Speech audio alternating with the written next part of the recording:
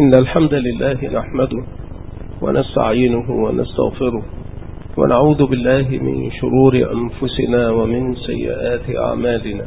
من يهده الله فلا مضل له ومن يضلل فلا هادي له، وأشهد أن لا إله إلا الله وحده لا شريك له، وأشهد أن محمدا عبده ورسوله صلى الله عليه وعلى آله وسلم.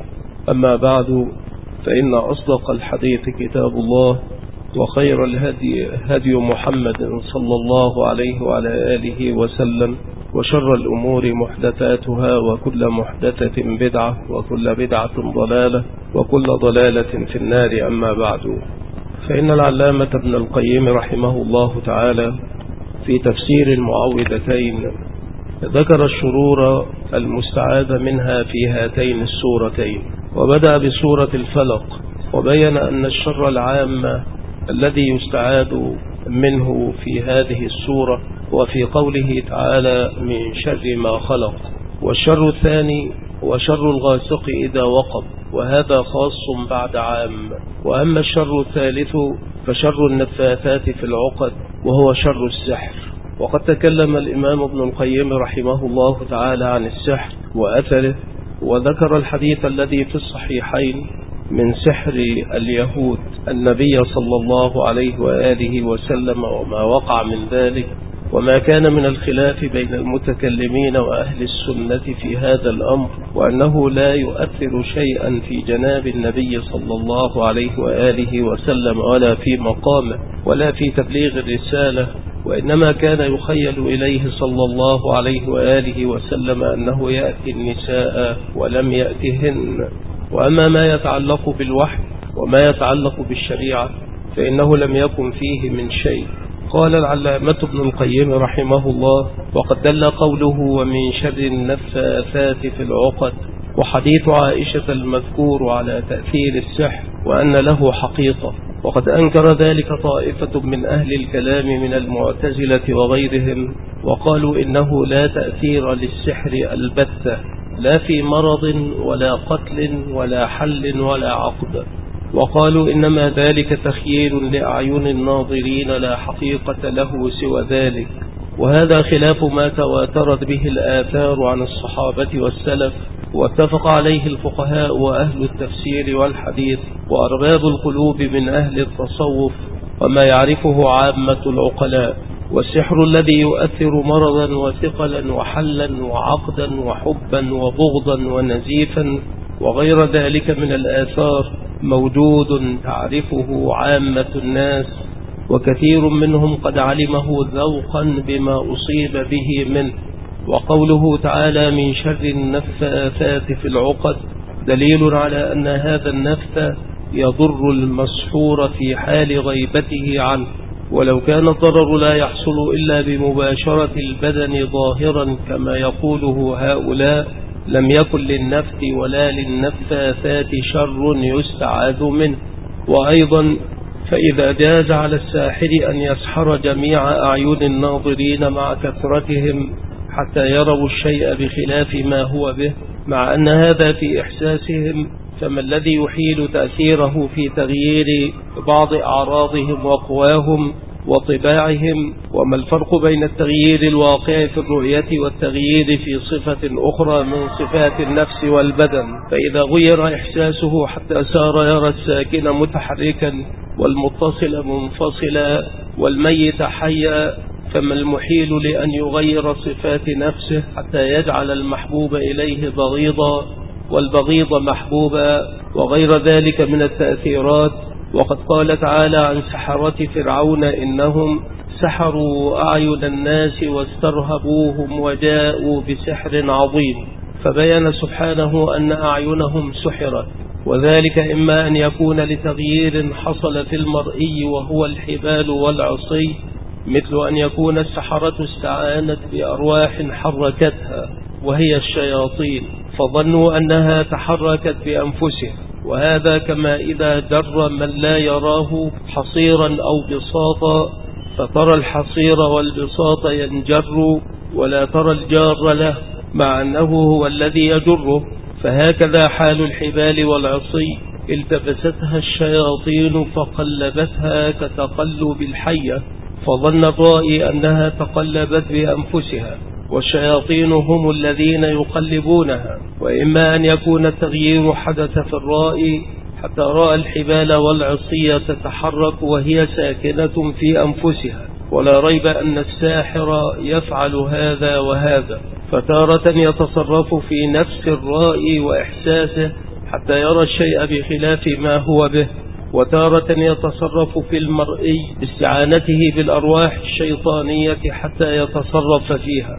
وأما ما يقوله المنكرون من أنهم فعلوا في الحبال والعصي ما أوجب حركتها ومشيها مثل الزئبق وغيره حتى سعت، فهذا باطل من وجوه كثيرة، فإنه لو كان كذلك لم يكن هذا خيالا بل حركة حقيقية، ولم يكن ذلك سحرا لأعين الناس، ولا يسمى ذلك سحرا بل صناعة من الصناعات المشتركة. وقد قال تعالى: فإذا حبالهم وعصيهم يخيل إليه من سحرهم أنها تسعى. ولو كانت تحركت بنوع حيلة كما يقوله المنكرون لم يكن هذا من السحر في شيء، ومثل هذا لا يخفى. وأيضا لو كان ذلك بحيلة كما قال هؤلاء لكان طريق إبطالها إخراج ما فيها من الزيبق وبيان ذلك المحال، ولم يحتج إلى إلقاء العصا لابتلاعها. وأيضا فمثل هذه الحيلة لا يحتاج فيها إلى الاستعانة بالسحرة، بل يكفي فيها حذاق الصناع، ولا يحتاج في ذلك إلى تعظيم فرعون للسحرة وخضوعه لهم ووعدهم بالتقريب والجزاء. وأيضا فإنه لا يقال في ذلك: إنه لكبيركم الذي علمكم السحر، فإن الصناعات يشترك الناس في تعلمها وتعليمها، وبالجملة فبطلان هذا أظهر من أن يتكلف رده، فلنرجع إلى المقصود. ثم ذكر الشر الرابع وهو شر الحاسد إذا حسد. وقد دل القرآن والسنة على أن نفس حسد الحاسد يؤذي المحسود، فنفس حسده شر يتصل بالمحسود من نفسه وعينه، وإن لم يؤذه بيده ولا لسانه، فإن الله تعالى قال: ومن شر حاسد إذا حسد، فحقق الشر منه عند صدور الحسد. والقرآن ليس فيه لفظة مهملة، ومعلوم أن الحاسد لا يسمى حاسدا إلا إذا قام به الحسد كالضارب والشاتم والقاتل ونحو ذلك، ولكن قد يكون الرجل في طبعه الحسد وهو غافل عن المحسود لاهٍ عنه، فإذا خطر على ذكره وقلبه انبعثت نار الحسد من قلبه إليه، ووجهت إليه سهام الحسد من قبله، فيتأذى المحسود بمجرد ذلك، فإن لم يستعد بالله ويتحصن به، ويكون له أوراد من الأذكار والدعوات والتوجه إلى الله والإقبال عليه، بحيث يدفع عنه من شره بمقدار توجهه وإقباله على الله، وإلا ناله شر الحاسد ولا بد. فقوله تعالى: إذا حسد بيان لأن شره إنما يتحقق إذا حصل منه الحسد بالفعل. وقد تقدم في حديث أبي سعيد الصحيح رقية جبريل النبي صلى الله عليه وسلم، وفيها: بسم الله أرقيك من كل شيء يؤذيك، من شر كل نفس أو عين حاسد الله يشفيك. فهذا فيه الاستعاذة من شر عين الحاسد. ومعلوم أن عينه لا تؤثر بمجردها، إذ لو نظر إليه نظر لاه ساه كما ينظر إلى الأرض والجبل وغيره لم يؤثر فيه شيئا، وإنما إذا نظر إليه نظر من قد تكيفت نفسه الخبيثة وانسمت واحتدت، فصارت نفسا غضبية خبيثة حاسدة أثرت بها تلك النظرة، فأثرت في المحسود تأثيرا بحسب صفة ضعفه وقوة نفس الحاسد، فربما أعصبه وأهلكه بمنزلة من فوق سهما نحو رجل عريان فأصاب منه مقتلا، وربما صرعه وأمرض. والتجارب عند الخاصة والعامة بهذا أكثر من أن تذكر. وهذه العين إنما تأثيرها بواسطة النفس الخبيثة، وهي في ذلك بمنزلة الحية، إنما يؤثر سمها إذا عضت واحتدت، فإنها تتكيف بكيفية الغضب والكبر فتحدث فيها تلك الكيفية السم فتؤثر في الملسوع، وربما قويت تلك الكيفية واشتدت في نوع منها حتى تؤثر بمجرد نظرة فتطمس البصر وتسقط الحبل، كما ذكره النبي صلى الله عليه وآله وسلم في الأبتر وذي الطفيتين. والأبتر ثعبان ذو ذنب قصير أو مقطوع، وذو الطفيتين ثعبان على ظهره خطان أبيضان. قال صلى الله عليه وآله وسلم، والحديث في الصحيحين: اقتلوهما، يعني الأبتر وذا الطفيتين، اقتلوهما فإنهما يطمسان البصر ويسقطان الحبل. وفي رواية لأبي داود: فإنهما يلتمسان البصر ويسقطان الحبل.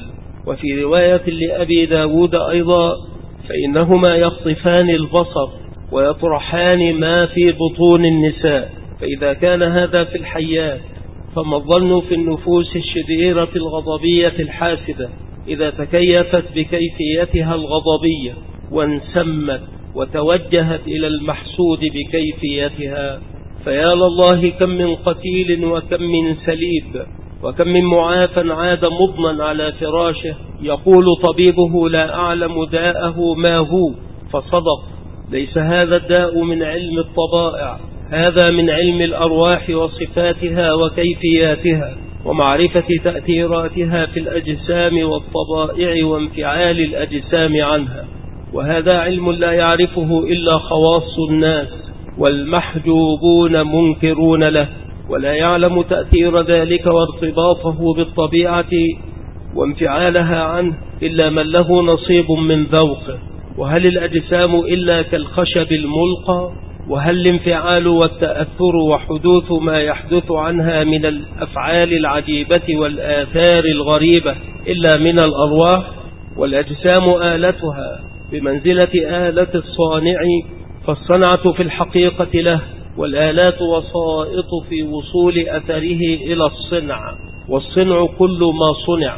ومن له أدنى فطنة وتأمل أحوال العالم ولطفت روحه وشاهدت أحوال الأرواح وتأثيراتها وتحريكها الأجسام وانفعالها عنها، كل ذلك بتقدير العزيز العليم خالق الأسباب والمسببات، من كان له أدنى فطنة وفعل ذلك رأى عجائب في الكون وآيات دالة على وحدانية الله وعظمته وربوبيته، وأن ثم عالما آخر تجري عليه أحكام أخر تشهد آثارها وأسبابها غيب عن الأبصار. فتبارك الله رب العالمين وأحسن الخالقين، الذي أتقن ما صنع وأحسن كل شيء خلقه. ولا نسبة لعالم الأجسام إلى عالم الأرواح، بل هو أعظم وأوسع، وعجائبه أبهر، وآياته أعجب. وتأمل هذا الهيكل الإنساني إذا فارقته الروح كيف يصير بمنزلة الخشبة أو القطعة من اللحم. فأين ذهبت تلك العلوم والمعارف والعقل، وتلك الصنائع الغريبة، وتلك الأفعال العجيبة، وتلك الأفكار والتدبيرات؟ كيف ذهبت كلها مع الروح وبقي الهيكل سواء هو والتراب؟ وهل يخاطبك من الإنسان أو يراك أو يحبك أو يواليك أو يعاديك ويخف عليك ويثقل ويؤنسك ويوحشك إلا ذلك الأمر الذي وراء الهيكل المشاهد بالبصر؟ فرب رجل عظيم الهيولى، والهيولى مادة الشيء التي يصنع منها، وهي بضم الياء مخففة ومشددة. فرب رجل عظيم الهيولى كبير الجثة خفيف على قلبك حلو عندك، وآخر لطيف الخلقة صغير الجثة أثقل على قلبك من جبل. وما ذاك إلا للطافة روح ذاك وخفتها وحلاوتها وكثافة هذا وغلظ روحه ومرارتها. وبالجملة فالعلق والوصل التي بين الأشخاص والمنافرات والبعد إنما هي للأرواح أصلا والأشباح تبعا. قال العلامة ابن القيم رحمه الله تعالى: والعاين والحاسد يشتركان في شيء ويفترقان في شيء، فيشتركان في أن كل واحد منهما تتكيف نفسه وتتوجه نحو من يريد أذاه، فالعائن تتكيف نفسه عند مقابلة المعين ومعاينته، والحاسد يحصل له ذلك عند غيبة المحسود وحضوره أيضا. ويفترقان في أن العائن قد يصيب من لا يحسده من جماد أو حيوان أو زرع أو مال، وإن كان لا يكاد ينفك من حسد صاحبه، وربما أصابت عينه نفسه، فإن رؤيته للشيء رؤية تعجب وتحديق مع تكيف نفسه بتلك الكيفية تؤثر في المعين. وقد قال غير واحد من المفسرين في قوله تعالى: وإن يكاد الذين كفروا ليزلقونك بأبصارهم لما سمعوا الذكر، إنه الإصابة بالعين، فأرادوا أن يصيبوا بها رسول الله صلى الله عليه وسلم، فنظر إليه قوم من العائنين وقالوا: ما رأينا مثله ولا مثل حجته. وكان طائفة منهم تمر به الناقة والبقرة السمينة فيعينها، ثم يقول لخادمه: خذ المكتل والدرهم وأتنا بشيء من لحمها، فما تبرح حتى تقع فتنحر. وقال الكلبي: كان الرجل من العرب يمكث يومين أو ثلاثة لا يأكل، ثم يرفع جانب خبائه فتمر به الإبل، فيقول: لم أرك اليوم إبلا ولا غنما أحسن من هذا، فما تذهب إلا قليلا حتى يسقط منها طائفة. فسأل الكفار هذا الرجل أن يصيب رسول الله صلى الله عليه وآله وسلم بالعين ويفعل به كفاله في غيره، فعصم الله رسوله وحفظه وأنزل عليه: وإن يكاد الذين كفروا ليزلقونك بأبصارهم. هذا قول طائفة. وقال طائفة أخرى منهم ابن قتيبة: ليس المراد أنهم يصيبونك بالعين كما يصيب العائن بعينه ما يعجبه، وإنما أراد أنهم ينظرون إليك إذا قرأت القرآن نظرا شديدا بالعداوة والبغضاء يكاد يسقطك. قال الزجاج: يعني من شدة العداوة يكادون بنظرهم نظر البغضاء أن يصرعوه. وهذا مستعمل في الكلام، يقول القائل: نظر إلي نظرا كاد يصرعني. قال: ويدل على صحة هذا المعنى أنه قرن هذا النظر بسماع القرآن، وهم كانوا يكرهون ذلك أشد الكراهة، فيحدون إليه النظر بالبغضاء.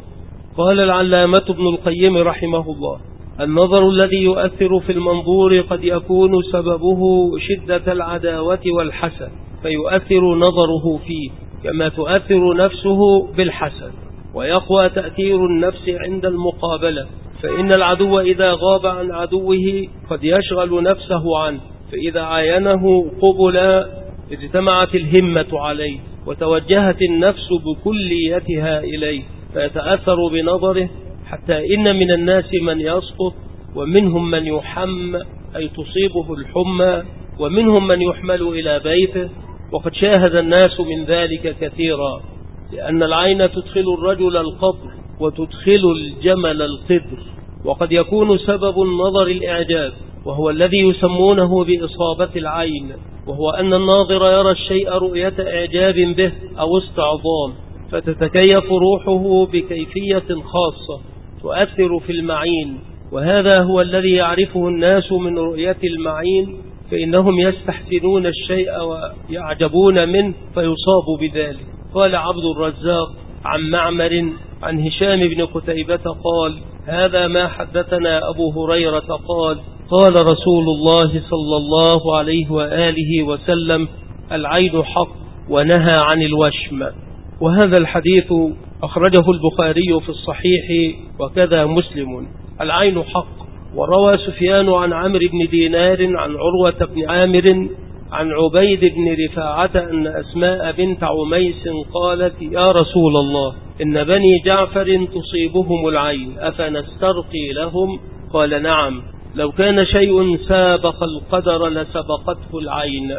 أخرجه مالك والترمذي وابن ماجه وهو ثابت صحيح. فالكفار كانوا ينظرون إليه نظر حاسد شديد العداوة، فهو نظر يكاد يزلقه لولا حفظ الله وعصمته، فهذا أشد من نظر العائن، بل هو جنس من نظر العائن. فمن قال إنه من الإصابة بالعين أراد هذا المعنى، ومن قال ليس به أراد أن نظرهم لم يكن نظر استحسان وإعجاب، فالقرآن حق. وقد روى الترمذي من حديث أبي سعيد أن النبي صلى الله عليه وسلم كان يتعوذ من عين الإنسان، وقد أخرجه أيضا النسائي وابن ماجه وهو ثابت صحيح. فلولا أن العين شر لم يتعوذ منها، فأن النبي صلى الله عليه وسلم يتعوذ من عين الإنسان، فلولا أن العين شر لم يتعوذ منها. وفي الترمذي من حديث علي بن المبارك عن يحيى بن أبي كثير قال حدثني حابس بن حية التميمي قال حدثني أبي أنه سمع رسول الله صلى الله عليه وسلم يقول: لا شيء في البهائم والعين حق. وقد أخرجه أحمد في المسند، وهو حديث ضعيف ضعفه الألباني في السلسلة الضعيف. وفي الترمذي أيضا من حديث وهيب عن ابن طاووس عن أبيه عن ابن عباس رضي الله عنهما قال: كان رسول الله صلى الله عليه وسلم يقول: لو كان شيء سابق القدر لسبقته العين، وإذا استغسلتم فاغسلوا. وهو حديث صحيح رواه مسلم بنحوه. وفي الباب عن عبد الله بن عمرو، وهذا حديث صحيح. والمقصود أن العائن حاسد خاص، وهو أضر من الحاسد، ولهذا والله أعلم إنما جاء في السورة ذكر الحاسد دون العائن لأنه أعم، فكل عائن حاسد ولا بد، وليس كل حاسد عائنا، فإذا استعاذ من شر الحسد دخل فيه العين، وهذا من شمول القرآن وإعجازه وبلاغته. وأصل الحسد هو بغض نعمة الله على المحسود وتمني زوالها، فالحاسد عدو النعم، وهذا الشر هو من نفسه وطبعها، ليس هو شيئا اكتسبه من غيرها، بل هو من خبثها وشرها، بخلاف السحر فإنه إنما يكون باكتساب أمور أخرى واستعانة بالأرواح الشيطانية.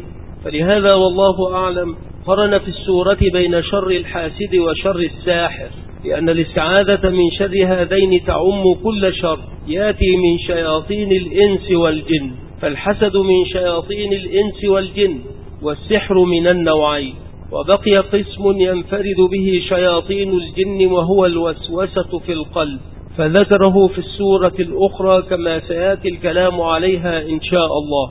فالحاسد والساحر يؤذيان المحسود والمسحور بلا عمل منه، بل هو أذى من أمر خارج عنه، ففرق بينهما في الذكر في سورة الفلق. والوسواس إنما يؤذي العبد من داخل بواسطة مساكنته له وقبوله منه، ولهذا يعاقب العبد على الشر الذي يؤذيه به الشيطان من الوساوس التي تقترن بها الأفعال والعزم الجازم، لأن ذلك بسعيه وإرادته، بخلاف شر الحاسد والساحر فإنه لا يعاقب عليه، إذ لا يضاف إلى كسبه ولا إرادته. فلهذا أفرد شر الشيطان في سورة، وقرن بين شر الساحر والحاسد في سورة.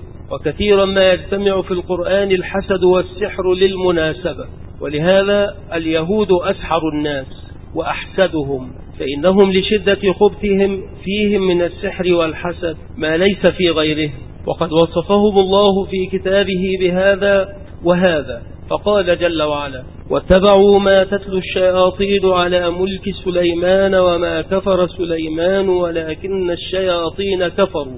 ولكن الشياطين كفروا يعلمون الناس السحر وما أنزل على الملكين ببابل هاروت وماروت وما يعلمان من أحد حتى يقولا إنما نحن فتنة فلا تكفر، فيتعلمون منهما ما يفرقون به بين المرء وزوجه، وما هم بضارين به من أحد إلا بإذن الله، ويتعلمون ما يضرهم ولا ينفعهم، ولقد علموا لمن اشتراه ما له في الآخرة من خلاق، ولبئس ما شروا به أنفسهم لو كانوا يعلمون. والكلام على أسرار هذه الآيات وأحكامها وما تضمنته من القواعد والرد على من أنكر السحر، وما تضمنته من الفرقان بين السحر وبين المعجزات الذي أنكره من أنكر السحر خشية الالتباس.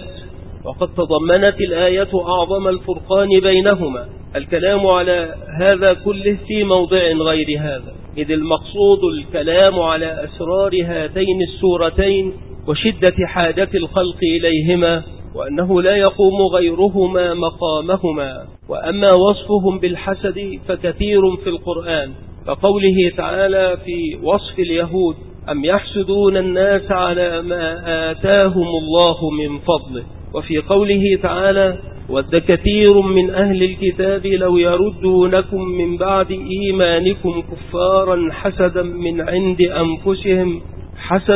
عند أنفسهم من بعد ما تبين لهم الحق.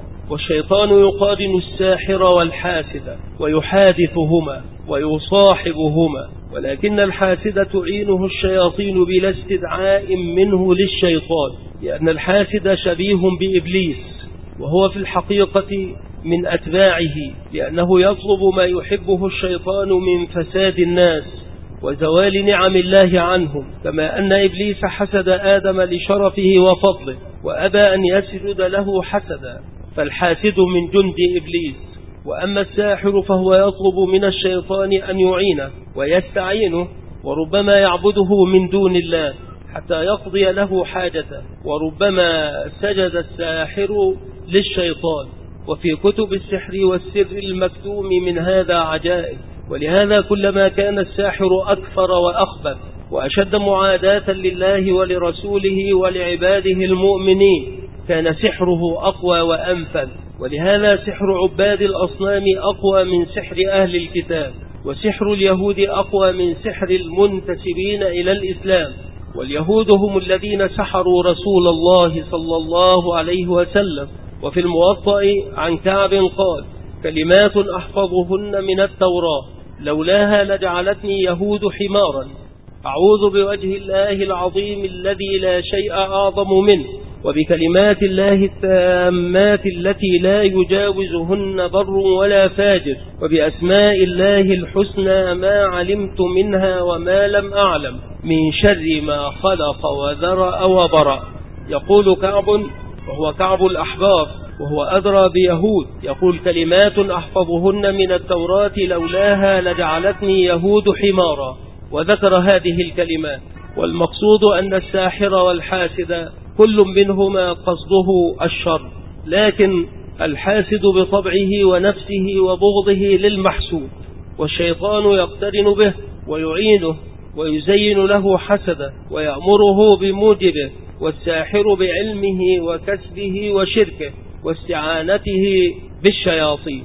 وقوله: ومن شر حاسد إذا حسد، يعم الحاسد من الجن والإنس، فإن الشيطان وحزبه يحسدون المؤمنين على ما آتاهم الله من فضله، كما حسد إبليس أبانا آدم وهو عدو لذريته، كما قال تعالى: إن الشيطان لكم عدو فاتخذوه عدوا.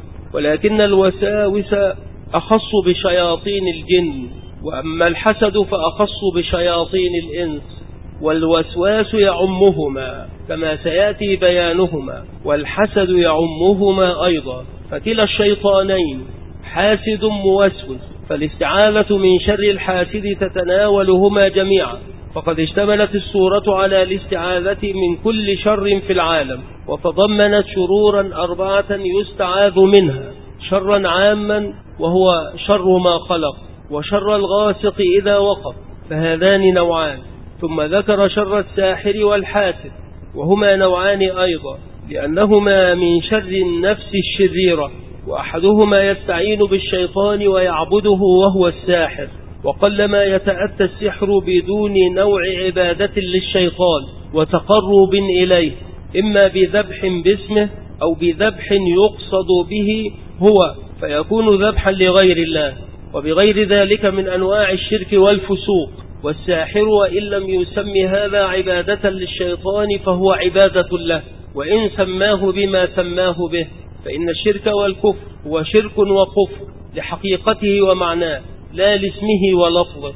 فمن سجد لمخلوق وقال ليس هذا بسجود الله هذا خضوع وتقبيل للأرض بالجبهة بين يديه كما أقبلها بالنعم، أو هذا إكرام، لم يخرج بهذه الألفاظ عن كونه سجودا لغير الله فليسمه بما شاء. وكذلك من ذبح للشيطان ودعاه واستعاذ به وتقرب إليه بما يحب فقد عبده، وإن لم يسم ذلك عبادة بل يسميه استخداما ما، وصدق هو استخدام من الشيطان له، فيصير من خدم الشيطان وعابديه، وبذلك يخدمه الشيطان. لكن خدمة الشيطان له ليست خدمة عبادة، فإن الشيطان لا يخضع له ويعبده كما يفعل هو به، والمقصود أن هذا عبادة منه للشيطان، وإنما سماه استخداما.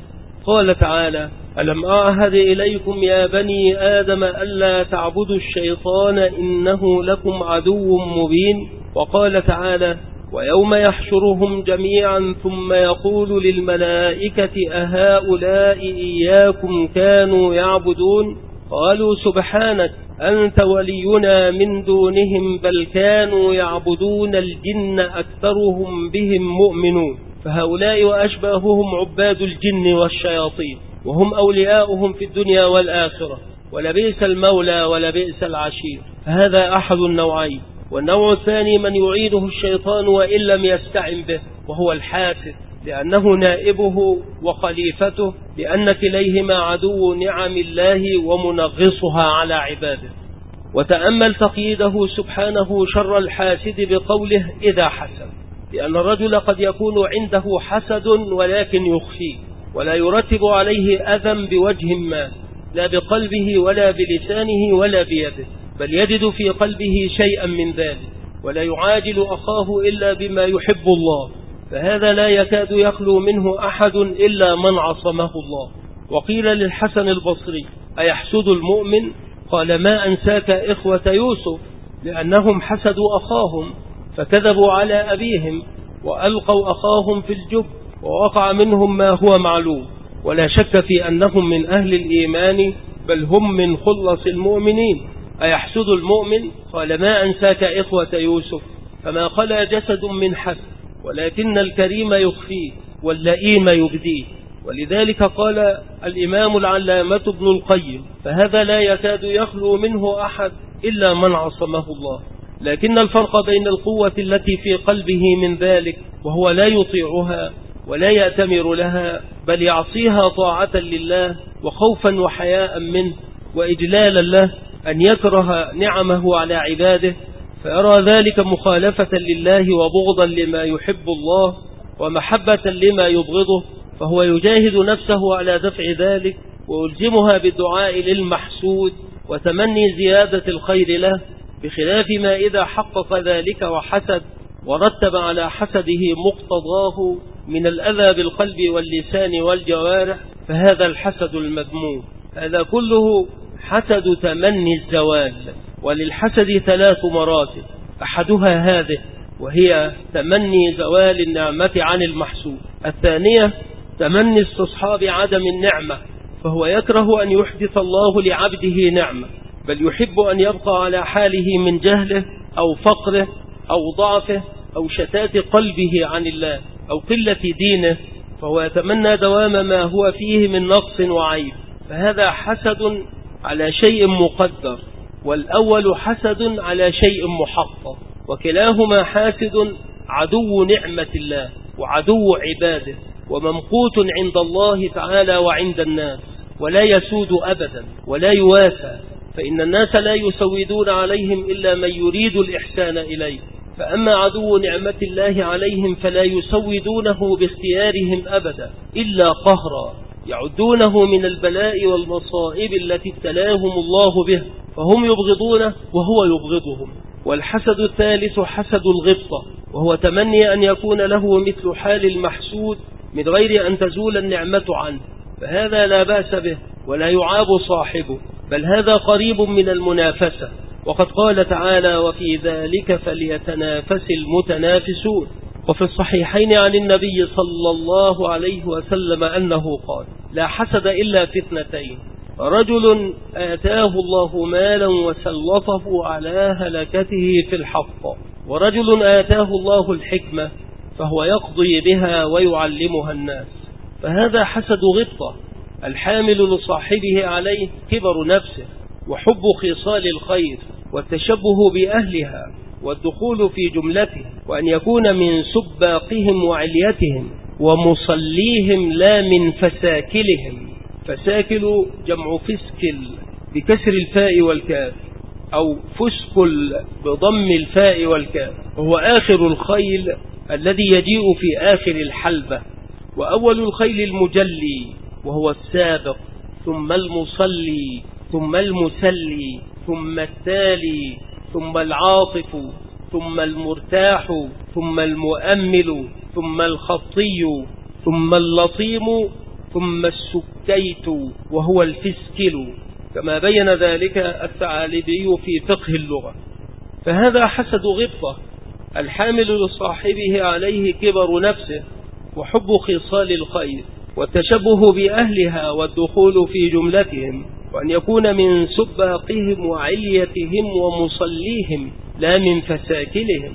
فتحدث له من هذه الهمة المنافسة والمسابقة والمسارعة مع محبته لمن يغبطه وتمني دوام نعمة الله عليه، فهذا لا يدخل في الآية بوجه ما. فهذه السورة من أكبر أدوية المحسود، فإنها تتضمن التوكل على الله والالتجاء إليه والاستعاذة به من شر حاسد النعمة، فهو مستعيذ بولي النعم وموليها، كأنه يقول: يا من أولاني نعمة وأسداها إلي، أنا عائذ بك من شر من يريد أن يستلبها مني ويزيلها عني. وهو حسب من توكل عليه وكافي من لجأ إليه، وهو الذي يؤمن خوف الخائف ويجير المستجير، وهو نعم المولى ونعم النصير. فمن تولاه واستنصر به وتوكل عليه وانقطع بكليته إليه، تولاه وحفظه وحرسه وصانه، ومن خافه واتقاه أمنه مما يخاف ويحذر، وجلب إليه كل ما يحتاج إليه من المنافع. ومن يتق الله يجعل له مخرجا ويرزقه من حيث لا يحتسب، ومن يتوكل على الله فهو حسبه. فلا تستبطئ نصره ورزقه عافية، فإن الله بالغ أمره، وقد جعل الله لكل شيء قدرا، لا يتقدم عنه ولا يتأخر. ومن لم يخفه أخافه من كل شيء، ومن خاف غيره أخافه الله تبارك وتعالى منه وسلطه عليه. وما خاف أحد غير الله إلا لنقص خوفه من الله. قال تعالى: فإذا قرأت القرآن فاستعذ بالله من الشيطان الرجيم، إنه ليس له سلطان على الذين آمنوا وعلى ربهم يتوكلون، إنما سلطانه على الذين يتولونه والذين هم به مشركون. وقال جل وعلا: إنما ذلكم الشيطان يخوف أولياءه فلا تخافوهم وخافون إن كنتم مؤمنين، أي يخوفكم بأوليائه ويعظمهم في صدوركم، فلا تخافوهم وأفردوني بالمخافة أكفكم إياهم. لم تكتمل بعد مادة هذا الشريط، ولذلك نرجو أن تتابعوا ما تبقى من هذه المادة على الشريط التالي.